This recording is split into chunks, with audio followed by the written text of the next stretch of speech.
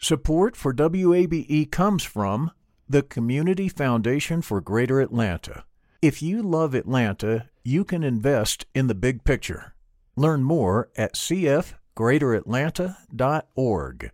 I'm Earlonne Woods. I'm Nigel Poor. We're the hosts and creators of Ear Hustle from PRX's Radiotopia. Ear Hustle is a show about life inside prison, but it's not your typical prison podcast. In this next season, we've got stories about the objects people keep inside their prison cells, about residents in a women's prison who say they want to stay there, and the most beautiful prison garden.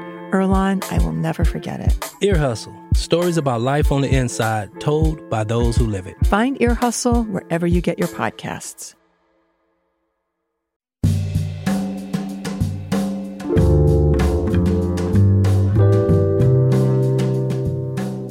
From WABE in Atlanta, this is Closer Look. I'm Rose Scott. Coming up on today's program, yes, those COVID-19 vaccines are now available for the littlest ones under 5. We'll hear from 2 Georgia-based pediatricians regarding what questions parents have been asking thus far, and also the questions that you all have emailed me throughout the night.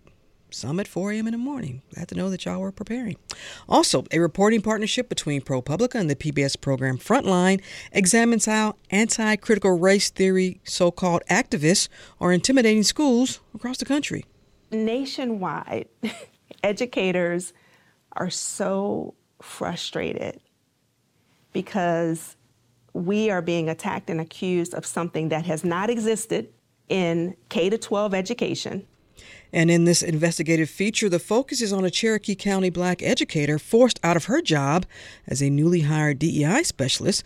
But guess what? The saga doesn't end there. We'll hear from veteran journalist and ProPublica reporter Nicole Carr as she joins me with more. Now, those conversations coming up, but first this.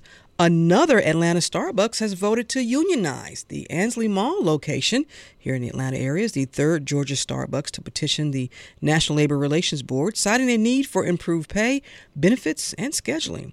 The 11-3 vote is in line with 300 nationwide petitions for unionization. Now, the Starbucks Corporation has resisted union efforts and was unresponsive when asked for a comment.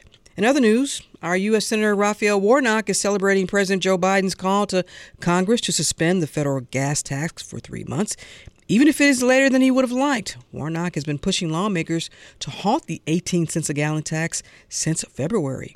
I'm glad that somebody's listening, and I'd like to see the Congress get this passed sooner than later. Warnock's Republican opponent in November, Herschel Walker, would not back a gas tax suspension during a campaign event earlier this week. The suspension of Georgia's state gas tax of 29 cents a gallon is set to expire in the middle of next month. 2 of the co-owners of the new nuclear reactors at Plant Vogtle are suing Georgia Power over their share of the mounting cost. Emily Jones has the latest on the $30 billion project. Oglethorpe Power and Municipal Electric Authority of Georgia both want to freeze their payments for construction at Plant Vogtle. In exchange, they'd each own a smaller share of the reactors. It's part of an agreement the co-owners made in 2018. If the cost climbed over a set limit, the smaller utilities could cap their spending while Georgia Power paid for the rest. Oglethorpe and MEAG say they've hit that limit. Georgia Power disagrees. The dispute does not affect work at Plant Vogtle, which is more than 90% complete and currently slated to start producing power next year. Costs for the project have doubled as the timeline has slipped by years on the only nuclear power construction project in the country. Emily Jones, WABE News. And finally, a familiar name returns this weekend. Freddie Freeman, now a member of the Los Angeles Dodgers, will be back as the Atlanta Braves play the Dodgers this weekend. First game is Friday night at Truist Park. Freeman, a fan favorite for so many years, signed with the Dodgers as a free agent back in March. Welcome back, Freddie. I need you to sign my jersey. This is Closer Look.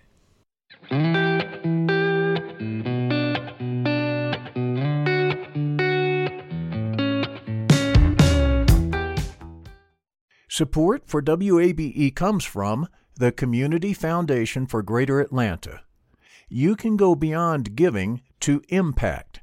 Learn more at cfgreateratlanta.org. The field of mental health counseling is growing rapidly, and Richmont Graduate University can equip you with everything you need as a licensed professional counselor while integrating your faith into your clinical practice. Programs are offered in Atlanta, Chattanooga, and online. Apply today at richmont.edu. That's RICHMONT.edu.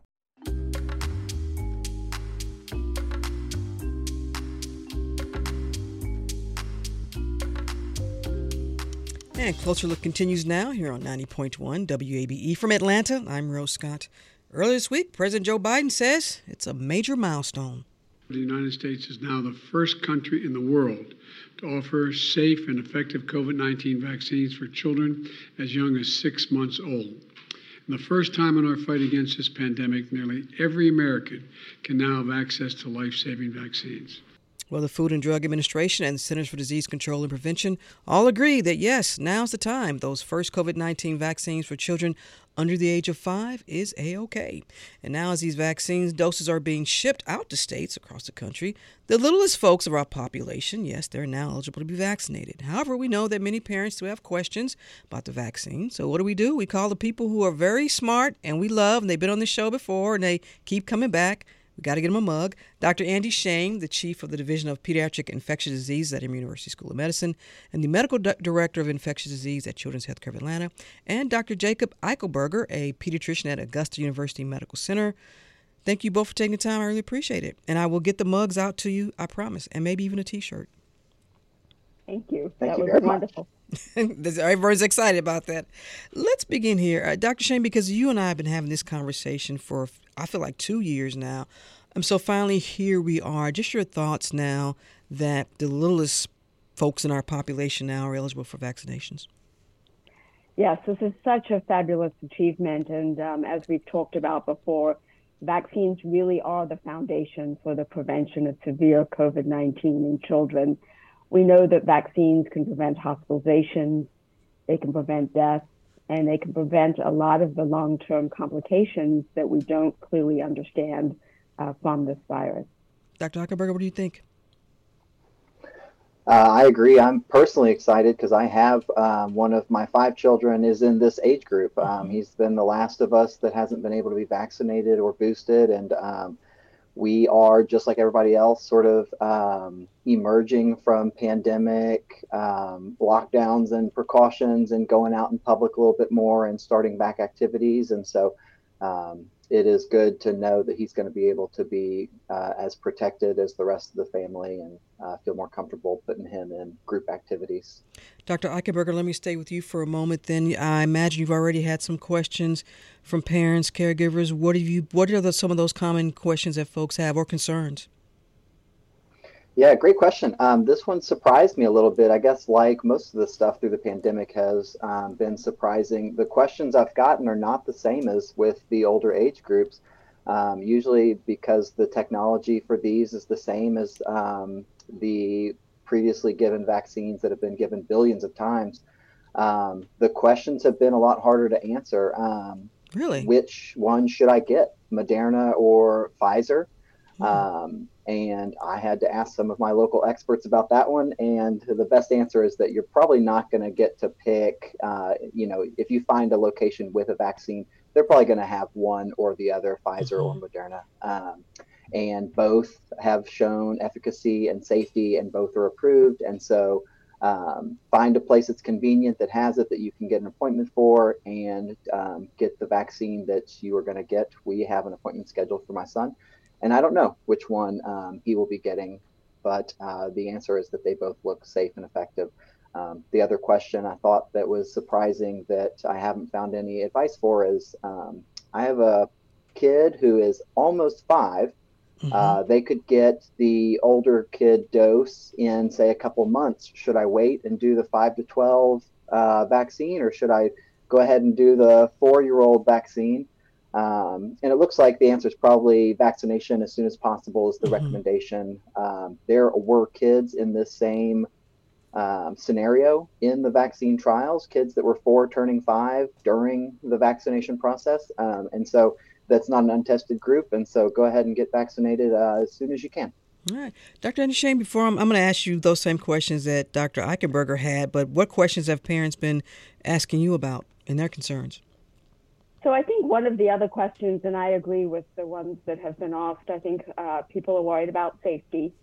This is a younger age group, and a lot of children in this age group have a lot of other vaccines that they're also scheduled to receive. And so I think that making sure that parents understand that these vaccines can be given at the same time or at a different time with the regularly scheduled vaccines, and that there's no interaction between those, and that you won't overwhelm a child's immune system. So safe to give simultaneously with other scheduled vaccines is one.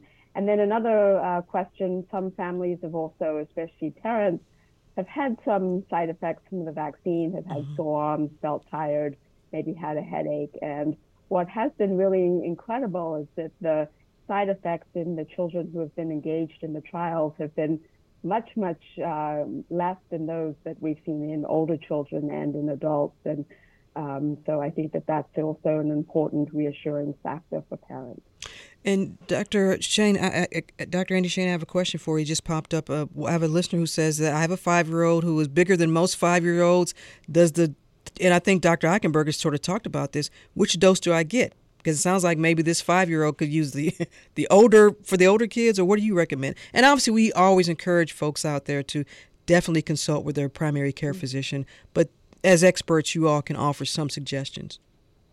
Sure, that's a great question, and I think we talked about that before when we had the 5 through 12-year-olds. And so there were children of all weights and all ages that were involved in these trials as well. And so the point really is that one should get whatever is available at the time, and that there is lots of evidence that that is really the way to go. And so I would advise parents not to wait to get the dose that's available for that child at that age. And I think you both talked about this too as another question. My child will be starting school soon. Should I wait and get them all at the same time, or should I just go ahead and get the COVID-19 vaccine because that's what everyone's doing, or can I wait and get them all because he needs this before he goes back to school, before he can start school, rather? Well, I think one thing to keep in mind is that it does take a little bit of time for one to actually develop complete immune protection after receiving both COVID-19 vaccines and other vaccines. It's probably about 2 weeks or so is what we know from the trials that have been done. So I would keep that in mind, but also at the same time, we're seeing surges and increases. And so really my recommendation would be, if the vaccine's available, to go ahead and start the series. Dr. Eichenberger, there was so much talk, and I know I had Dr. Shane on and when they were doing the clinical trials. And again, obviously parents, caregivers, their first concern is safety. You mentioned you're a parent of 5 too, so you understand both sides of that. Have you had conversations where you've had to try to convince other parents, and you are a pediatrician, about just the safetyness of the vaccines? And what are those conversations like? Yeah, so this, at least earlier before this age group, that was definitely the most common question I was asked, was about safety and how do you know it's safe? And, I know kids don't get as sick as adults with COVID, so how do you weigh that? And so that is going to be a common question that we're going to get again as more kids are getting vaccinated. And the answer is that it is very safe. The studies have shown it's safe. And one of the things I like to tell parents is that you're not making a decision between sort of the vaccine and nothing, with how contagious this virus is and how it looks like it's not going to go away. You're really making a decision between a vaccine and a natural infection. And the studies that have looked at almost everything parents fear, the myocarditis, the inflammatory liver stuff, the long COVID, almost all of the studies have demonstrated that a natural infection with COVID puts you at higher risk of all of these complications than the vaccine. And in some cases, like the long COVID, some of the studies have shown that getting vaccinated when you have long COVID reduces symptoms. So even with prior infection, it looks like vaccines will help prevent future infections and reduce complications of the natural infection after. Now, Dr. Eichenberger, I want you to, for folks who may not be familiar, you mentioned long COVID. Take that further for them and define it for us.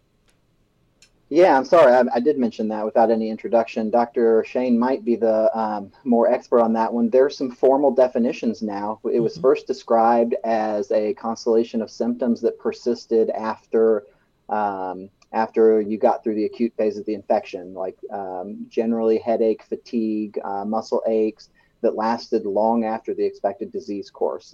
As we learned more, there are some formal definitions for long COVID. It looks much more common than it was even at the beginning, although everyone probably knows somebody suffering from long COVID. I know I do. Some of them mild. I've got a friend who has been 6 months after infection and still doesn't have sense of smell back. I consider that a pretty mild, but some of them are much more severe with headaches, fatigue, muscle aches, loss of the sort of the ability to concentrate sometimes.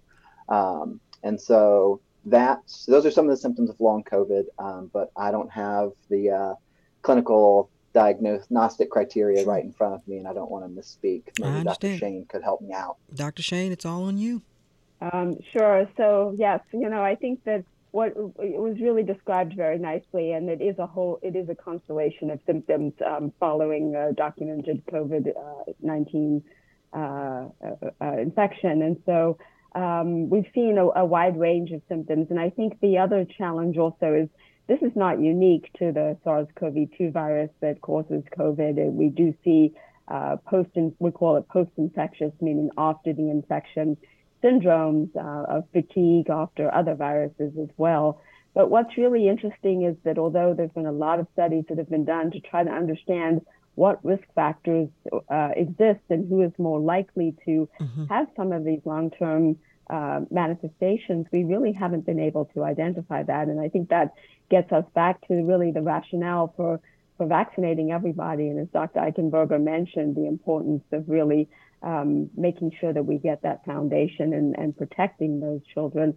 I'd also say that, we take care of a lot of children in the hospital who have other underlying medical conditions. And what we are seeing is that those children who are not vaccinated are more likely to have exacerbations or complications of their underlying medical conditions, which seem to be triggered by COVID-19. And so I think that that's another important point for parents who have children who are medically complex, that it's even more important for them to be vaccinated to be completely protected. Dr. Shane, I'll give this question to you. It comes from a listener who wants to know about the booster vaccination for children between the ages of 5 and 11. What's the time? She's right. What is the time period from that first vaccination to the booster? Is it the same for adults as it was for adults? So CDC has a very nice link on their website that you can input a child's age, the vaccines that they received, the dates that they've received, and get some guidance on exactly when the booster dose should be given. And so there's lots of variables. I want to make sure that we refer people to that because it depends on the dates as well for one to know exactly. But a booster dose is now universally recommended for all children 5 and older. Now, here's my question, because you both are fine pediatricians, you're wonderful folks, you're parents, but you have a little one that comes in that is scared to death of needles. I remember that age. What is your process for trying to get them to put them at ease? Do you morph into like a cartoon character? You change your voice? What's your process, Dr. Eichenberger? How do you get that little one to be very calm and at ease? I think the answer here is almost always distraction, which means it's a group effort. Put the kid with the parent in some sort of comforting position. Maybe that's on their lap. Maybe that's holding them sort of chest to chest with, your hand on the back of their head. And so number one, get the kid in a comfortable position. Number two, get some distraction. Here at the Children's Hospital, we have Child Life available, which is a topic on its own, but basically some folks that help us normalize the experience. But if you don't have those sort of facilities in your office, have a nurse with a noise-making device or a tablet. I keep talking about getting a virtual reality headset sort of as a distraction method, but it is a very, very brief bit of discomfort. And usually the kids do just fine. Dr. Shane, do you use a hand puppet? What you doing over there at Children's Healthcare of Atlanta? What you got working? Well, I think that those are great techniques. We have fabulous nurses who are usually the ones who are administering the vaccines, and they just have a magic touch. Comforting parent is something wonderful. Also, if the child's older and you can try to rationalize with them. I have a 8.5-year-old who went through this a couple of months ago, and bribery actually worked quite well. So, was it gelato? Because I'm getting gelato after the show. After I have a visit, with a doctor, a medical checkup, and I'm going to get gelato. So that always works for me. I don't know about your 8.5-year-old, but okay, he has a little other expectations. But I think the point is really sort of adjusting your recommendations and some of these techniques to the age and the of the child and the family as well. And so the nice thing about these vaccines is that the way that they're delivered, they are actually not very painful at the time that the vaccine is given. And most children, actually, it's more the anxiety of seeing the needle that creates the problem. The actual injection itself is very mild. And then I just have one final question from a listener who wants to know, one of the doctors mentioned side effects, not to be an alarmist, but could I hear more about those? Sure. So we know we did several of the trials here, and that most children actually experienced a very small amount of swelling or sore arm the next day within the first 24 hours. Some children had a little bit of felt tired. That was usually more common after the second dose than the first dose. But all of these symptoms resolved within a day or so of receiving the vaccine. Some children did have a sore arm that may have lasted for a little more than 24 hours. The arm became more sore when one had to do chores, but was less sore when one wanted to go swimming. So, I think that the main point really is that the side effects were much less than those that were experienced by older children and certainly by adults in general. And as we begin to wrap up and we start this conversation reflecting on just how far we've come, Dr. Andy Shane, I've asked you this before, where do you think we'll be maybe by the end of the year in terms of, folks, not just the littlest ones, but, I think right now we're still under 70% total vaccination of eligibility here in our nation. But where do you see us going here by the end of the year, you think? Well, I really hope, Rose, that we can really try to increase the vaccination rates, because the one thing about vaccination with this virus is we know that you not only protect yourself, you protect those around you. And so that is really incredibly important. I do hope, with back to school, there often isn't a focus on getting up to date on immunizations. And I hope that parents will consider having COVID vaccines as part of that, getting up to date. It really will allow children to go back to school. We've spoken about the importance of staying in school and all the benefits of school. And so these vaccines really help us. We also are probably going to have an interesting flu season coming up, and all of our viruses are acting in ways that we've never seen before. And so what we really want to make sure is that we don't have great increases in COVID-19. And if we do, that our families and children are optimally protected. All right. And Dr. Eichenberger, I'll give you the last word there. Okay, well, I'm going to just add a little bit to what Dr. Shane said. I definitely don't want to be predicting the future of this one, but I am looking ahead to some different maybe routes of administration, such as nasal vaccines, pan-coronavirus vaccines, meaning vaccines that are good against all coronavirus strains that are known. So I'm hoping that we'll have some continued advancement in this vaccine development. And then honestly, at this point, since it looks like we're not getting rid of COVID completely, I would love to see some predictability, some seasons that are predictable. I'm in the hospital now and seeing tons of RSV, and it is not supposed to be RSV season. So if we could get back to just some bit of predictability and an ability to anticipate what's coming, I think that would make me feel better. All right, Dr. Jacob Eichenberger, a pediatrician at Augusta University Medical Center. And of course, you all are familiar with Dr. Andy Shane, the chief of the Division of Pediatric Infectious Disease at Emory University School of Medicine and the medical director of infectious disease at Children's Healthcare of Atlanta. Thank you both for taking the time. Thank you for answering questions from our audience. And remember, parents, gelato is your friend in all of this. Thank you both. Appreciate it. Take care. Thank you.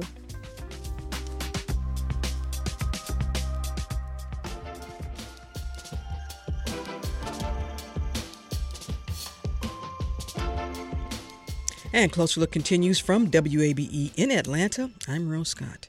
Here we go. CRT, critical race theory. 3 little words that can cause an explosion of emotions regarding what CRT is and what it is not. We've been down this road before. While CRT has been around for decades, the last few years it's been used as a political fire rod, some would say, often accompanied with misinformation about critical race theory, what it is, where it's taught, which is not in elementary, middle, or high school. And since last year, Republican-led state legislatures, including Georgia this year, have passed measures while not exactly citing CRT, but banning, quote, divisive concepts in classrooms. So here in Georgia, how is that defined? Well, it includes this. 1, that one race or ethnicity is inherently superior to another race or ethnicity. The United States of America and the state of Georgia are fundamentally or systemically racist. That's what you cannot teach in Georgia. Now, there's a reporting partnership between ProPublica and the PBS program Frontline that examines just how anti-critical race theory activists, if you will, are intimidating schools across the country.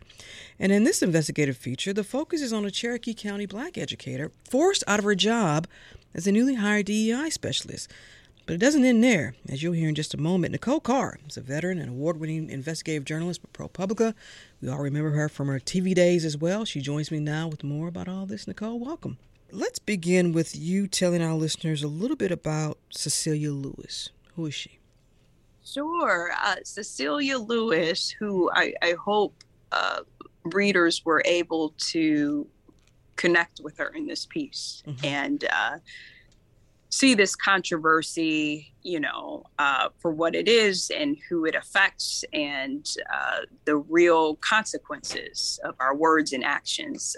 Cecilia Lewis is a longtime educator, went to UNC Chapel Hill, studied international studies, studied Russian and Japanese language, celebrated educator, was a middle school principal when she began in Southern Maryland. When she began applying to Georgia school districts for various reasons, she and her husband had decided to relocate to the area. So he was transferred within his company to a position in Alpharetta, and she was just kind of looking for something in the realm of coaching teachers and teacher development in positions that she saw in a variety of counties, and Cherokee was one of the first to call. So that's where she went to interview. Veteran educator, impeccable education track, and not only as a teacher, but as a leader. So she's hired by Cherokee County School District to do what? So she applied, and I think this is really, really important to the story. She applied for a position that essentially works as a coach for teachers, like someone in the school who they can access in their classrooms to help them with curriculum, with development, really taking veteran educators and pairing them with teachers, not to evaluate them, but to help them become better at their craft. And they would be accessible on the ground in the school. So that's the position she applied for. But when they got through this fantastic interview in Cherokee County, they were like, hey, we think you would be a great fit for this new position we've created. And so this DEI administrator, it was the first position of its kind of came out of, it developed from a couple of positions because there was a lot involved in this, right? They had an outgoing administrator who was focused on SEL, that's social emotional learning, and the committees that came up with the programming for that resulted from Cherokee County's response to the rate of suicides in the school district. So this was pre-pandemic, right? So that administrator was retiring, and they were kind of roping in diversity initiatives that came out of another ad hoc committee, this one involving stakeholders of color, parents, students, staff, business owners in the community, said, hey, we need to better reflect the community. We need to address certain things within our learning spaces that are inclusive of our diversifying student body, and addressing, as Cecilia Lewis likes to put it, the whole child. And so what gave her pause, and you read this in the story about taking the position, was not what was behind it or what it included. It was the scope of it. They were really creating something that they didn't even have a title for when she interviewed. It was a lot of things, and they came up with the first administrator of DEI initiatives. And she looked at it as a position that could use data to address the whole child. Does that make sense? Like, look at the needs of the child in every aspect and see how we can better address them. So she was excited about taking the job. And Nicole, what do we know about Cherokee County Public Schools in terms of its demographics? I mean, it's majority white when we say that, and probably more than 60%. I believe I read that. Yes. And you read in an email from a parent about the community. She was dissatisfied about Lewis coming, and she notes the census data for Cherokee County, and the schools look a lot like the census data, right? So we were looking at 77% white, and everyone else, pacing. I don't have the stats right in front of me. I don't want to misquote them, but I think well, in terms of non-white, it would have to be somewhere around in the 30% anyway, if we're talking non-white. So, Nicole, as word gets around, you mentioned parents here about Cecilia Lewis. There is a faction of parents with some concerns. Yeah. Oh, I'm sorry. Go ahead. Go ahead. Go ahead. You take it from there. So, the position had been advertised and in newsletters and the ad hoc committee and all of that. Even before she took the job, there was an announcement that had everyone's photo in it in March of 2021 that welcomed new leaders to the district for the upcoming school year. And, when I'm filing open records requests, I see things take off after the announcement's made. So the position was out there. And I don't know if that is clear enough in the piece now that I'm talking with you about this. The name of the position, or the idea behind the position and what it would address, had been out there. The trouble starts after the announcement. Oh, yeah. We're going to get to that. So there's this meeting, and I love how this is presented, that takes place, quote, inside a gabled white clubhouse overlooking the hills of a Cherokee County golf course. Dozens of parents from across the county had assembled on a Sunday afternoon for a lesson in an emerging form of warfare. School board meetings would be their battlefield. Their enemy was CRT. We're going to play a clip of this. Success breeds success. If we can learn from what other counties are doing and try to replicate that, then that's where we need to go. So first, what we use is a tsunami strategy for a school board meeting that's coming up on Thursday, right? So you have to prepare a game plan, which is hopefully what we can do today. Identify great parents to speak. Not everybody's a speaker. You can get a shrill person that you just don't want to listen to. You can get somebody who mumbles a little bit, so you want to find your strongest. Now, we understand the audio may be a little bit difficult to understand, but here's a woman, I believe her name is Noelle, and correct me if I'm saying her name. Yeah. Kahan. She's talking to the crowd about this, quote, tsunami strategy and a game plan in terms of how folks should strategize to oppose CRT, because it's the enemy. And so at this meeting, Nicole, what did you all learn? What was the sort of the narrative in this meeting? There was a lot to unpack there. And if I can back it up for a moment, Rose, going into this story, I imagined 2 stories, but I didn't know what I would get. One was about what happened to Cecilia Lewis, and the other is like, how does this happen? How does this hysteria end up at the footsteps of the school board meeting buildings across the country, and why does it sound the same everywhere we turn? And why can't we clearly define what we're talking about? And why? And so the organization behind this movement is what I was interested in. I through records requests and sourcing, and I came across this audio. Someone who was in that meeting said, "Hey, I went somewhere almost a year ago, and you should listen." And so on the meeting invite, there was a specific agenda item, if you will, about Cecilia Lewis's hiring. So she was a main agenda item. They come back and they talk about her several times. But what we hear in the meeting are very specific instructions about their how-tos, their toolkits, there's a point in the meeting where someone asks, or the crowd is asked, do you know who your school board representative is? And everyone kind of laughs. Nobody knows. Nobody knows. They arrive to the meeting and they don't even know, some of them, who represents. Is the plan here, will we find out that the plan here is to strategize to prevent Ms. Lewis from ever taking this position? Well, she'd already taken it. And so you read in the story where a man says, but we can change that, right? Yeah. And so the plan is to figure out how to get rid of her.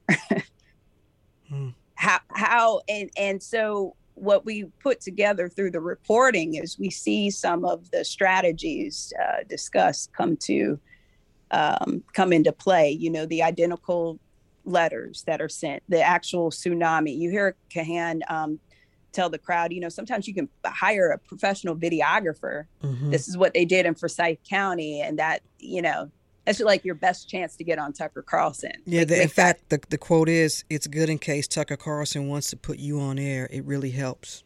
It really helps. And so this is very much coaching. And when you begin to look into the groups, you see the ways, and I wrote a column, it came out Saturday, about kind of the story behind the story. But there are ways in which these groups maintain portals where you anonymously report teachers and incidents. And so you don't have to identify yourself or the game plan or even you just need to provide them with something to start whatever is about to start. No, I was going to ask, when did Cecilia Lewis begin to feel the target, that she was a target? It was in April. We start the story, in the aftermath of a house hunting trip. She and her husband were just trying to look for a place in Woodstock. And her first her first communication isn't directly from these groups. It's from the school district. They start calling and asking her strange questions. And you have to put yourself in the shoes of everyone in spring of 2021. We really didn't have a hold on this movement then. A lot of people have been saying, well, how does she not know what CRT is? Because that's the first question she's asked, right? The district calls and said, do you know what CRT is? And she says, culturally responsive teaching. Like, that's what she is. That's her thing, right? And they're like, well, no, there's a group of parents or a community, a group of folks in the northern part of the county and an affluent part of the county. They're worried you're bringing this here. And she's like, I don't know. And they tell her not to worry, that they have a handle on it, because by then they're already being contacted and asked to meet with the same folks who lead the session that we hear in this audio a month later. And so after that, that's when she starts getting, handwritten notes, emails to her district in Maryland. You read in the piece where that someone had written her, you don't want to find out what will happen if you come here. Right. They were, it's. I want to read it. I want to read it very clear for our listeners. It says, "We don't want you here, and we don't want you to push us to find out what will happen if you come here." Right. Right. And then she gets the handwritten letter, one that stuck, or email. One of the emails that stuck out to her was the one calling her a Black Yankee from the North. And so now she's starting to feel like, okay. And this is April. We're inching into May, And then we get to the school board meeting that, a lot of local outlets covered the inside of this meeting. If you're just joining us, I'm in conversation with Nicole Carr, investigative reporter. We're talking about Cecilia Lewis in the Cherokee County School District, but there's a lot more to this. Nicole, I want to, if we can, and I don't want to we definitely want our listeners to check out the piece here. What happens in terms of this job, Cecilia Lewis? So one of the final calls that she gets from the district on the morning of May 20th, 2021 is, were you going to watch the school board meeting, the live stream, because she's in Maryland at the time. Although these groups in their private Facebook groups, they've had sightings of her. They say they see her around town. The woman's not in Georgia at the time. But she didn't have plans to watch the board meeting. And someone said, I think you should watch. And so she and her husband watched the live stream from their bedroom in Maryland. And, there was a prayer circle that was formed near the dais where the board members sit. People were walking around with T-shirts and, I don't co-parent with the government. And it had the energy in that room was high energy. They wanted them to, get rid of that position and vote against CRT and the 1619 project, which they did. The crowd was not happy because they were moving forward with something that they thought was the equivalent of CRT with a different name. So, they've been told in the clubhouse and in other forums and by these groups that DEI, SEL, any of these three-letter words, they're all the same thing. And it got to the point where they had to cut the meeting short. I think what was not reported locally and what we could not see, in the moment, maybe some of the reporters had left or cameras had left or what, but they had to pull kids into a room and get security to follow the board members and staff members out to the highway. Board members had security at their homes after this. Like this thing, what we're able to see from or learn from witnesses outside was banging on the windows. It was reminiscent of a different time. Oh, and I think we understand what. Yeah. Cecilia Lewis makes a decision that her husband says it first. They're listening to the speakers, and I believe it was a representative for Vernon Jones's campaign at the time he was running for governor. But when they invoked Dr. King's words and it was, used against her, and she's like, I can't believe, she's listening to all the speakers, and he said, that's it. We're not going.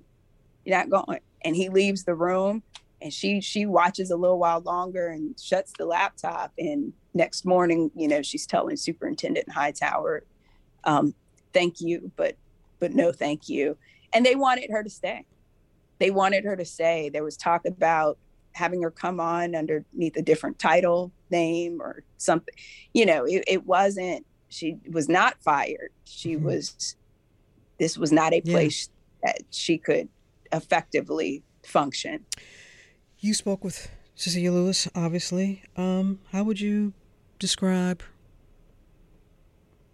the emotion that she was going through in telling her side of the story or following up on things that were she was accused of, things that were said about her, the threats. Let's be really clear. Some of those were threats. Those are threats, Yeah. right? And they're not. I don't even say veiled threats. You No. know when They were you're very being clear, yeah. threatened. They're very clear. They're very clear. A range of emotions is what she goes through in this interview, and some of it you'll be able to see. We've embedded little parts in it, but we're working on a documentary with Frontline about this issue, and you'll really see the range. She's a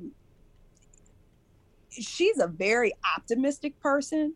Like it was until that school board meeting, it was like, I'm coming. And there's a quote in the story to the effect of, I would meet with the parents once I got there and they could see who I am and hear from me and see what I'm all about. I thought it would be okay. And that's as she's receiving the letters at work in Maryland, and, I think it was a range of emotions. She was angry, she was saddened, confused, not knowing where this is coming from, because she's been here twice. She's physically been here twice at that point. And then Nicole, it doesn't end. One would think it might end with Cherokee County, but then there's another opportunity in another county. And that's what's so interesting about this story. Early on, I caught a comment in a local story where someone had said to watch out for Cecilia Lewis because now she's going to Cobb. You know how folks comment on the in the local the paper, and I said, "What? I never heard that part of the story. I didn't realize it." And when I went to her LinkedIn, I saw where she'd only been here 2 months. Well, once I get into reporting, we see where these groups of folks who are they have their private Facebook groups that I had access to. They found out her next move. Said, guess where she's possibly headed next? To Cobb. And in the comments section, you have people talking about reaching out to their contacts there and warning them. And through open records, I can see where immediately, as soon as she starts with the social studies supervisor position, a short time later, that the complaints went straight to the 4 Republican school board members and district leadership from the public, not the other 3 board members. And if our listeners don't know the Cobb makeup at the time, it was, we had 3 Black Democrats, 4 white Republicans, and a very contentious setup there. Nicole, in Cobb. I gotta ask, did anyone from the Cherokee County School District agree to go on a record with you all? Did any one of those parents from those groups, did they agree to go on a record with you all?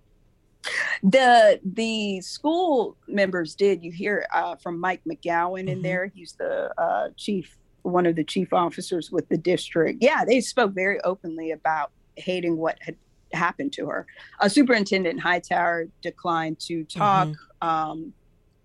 The school board chairwoman, Kyla Cromer, declined to go on the record. I spoke with the communications director in McGowan and several others who just did not like what happened here. Among the leaders in that meeting is a parent, a mother of 4 there in Cherokee. No one would respond from that side of the story.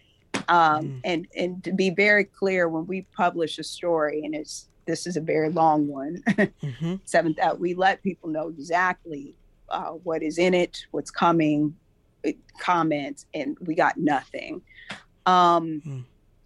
We also should remember, and I may be getting ahead of myself, please stop me if I am, but so Cecilia comes to Cobb, immediately starts having trouble, is warned that this movement has followed her here. The Cobb folks saying, we don't want what happened to you in Cherokee to happen here. And it's like, well, what did I do? And we should remember that through records, we see it was Cherokee County that sent her resume and kind of poked Cobb to say, hey, essentially our loss could be your gain. So they did not feel good about this, and they wanted her to move on. How? And Wow. Mm-hmm. What's the feedback been like so far? I mean, you all just published this, but have you heard from maybe some residents in Cherokee County who said we all didn't feel that way? This is a certain group of parents, or did you? I'm curious. What have you heard? I've heard, sadly, this is who we are. That's what I've heard. Thank you for writing it. I've heard some more pretty sad stories from former district employees and former parents of color. I've heard from people who said they were sad to watch this. They stayed out of it. People who did not agree with what was going on. I have not heard from folks who stand by their assertions that she was here to do something bad. I haven't heard from those folks. I've heard they're talking about me in the article a bit in their private groups, but no one has reached out. Oh, really? What'd they say about you?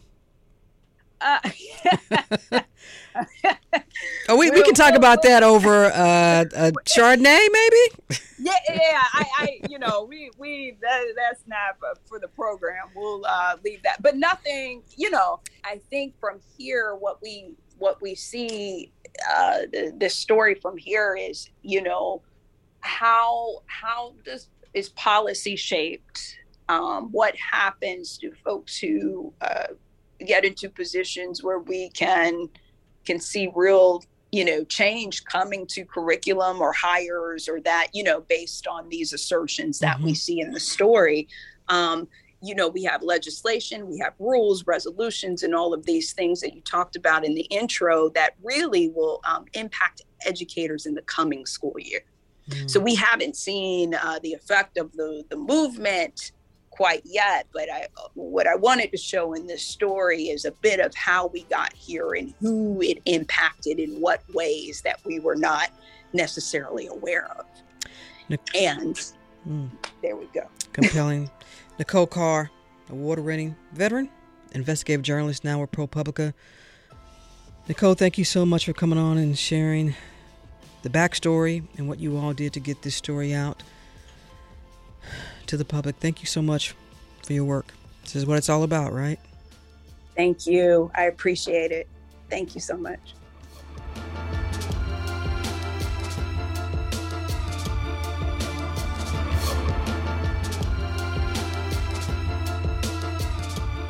And that's it for this edition of Closer Look. Our producers are Janine Etter, LaShawn Hudson, and Daniel Razel. Our engineer is Kevin Rinker.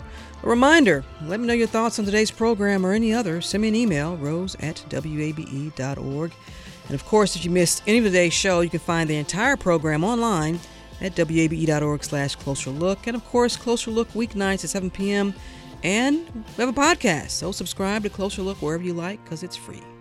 Stay tuned to 90.1 WABE Atlanta. As always, I'm Rose Scott.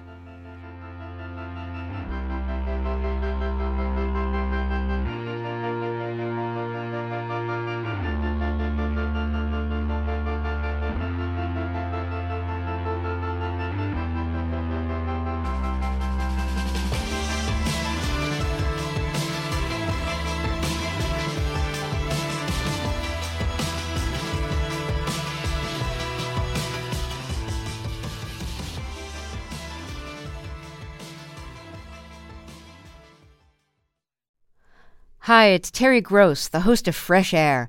We bring you in-depth, long-form interviews with actors, directors, musicians, authors, journalists, and more. Listen to our Peabody Award-winning Fresh Air podcast from WHYY and NPR. Local, state, national politics. WABE and NPR have the coverage you need. I'm Jim Burris, host of WABE's All Things Considered. Whether it's on the air at 90.1, streaming online, or connecting through our mobile app, WABE keeps you on top of election 2024 in what's sure to be a pivotal year in politics. And for candidates and ballot information, visit our election hub at wabe.org/election 2024.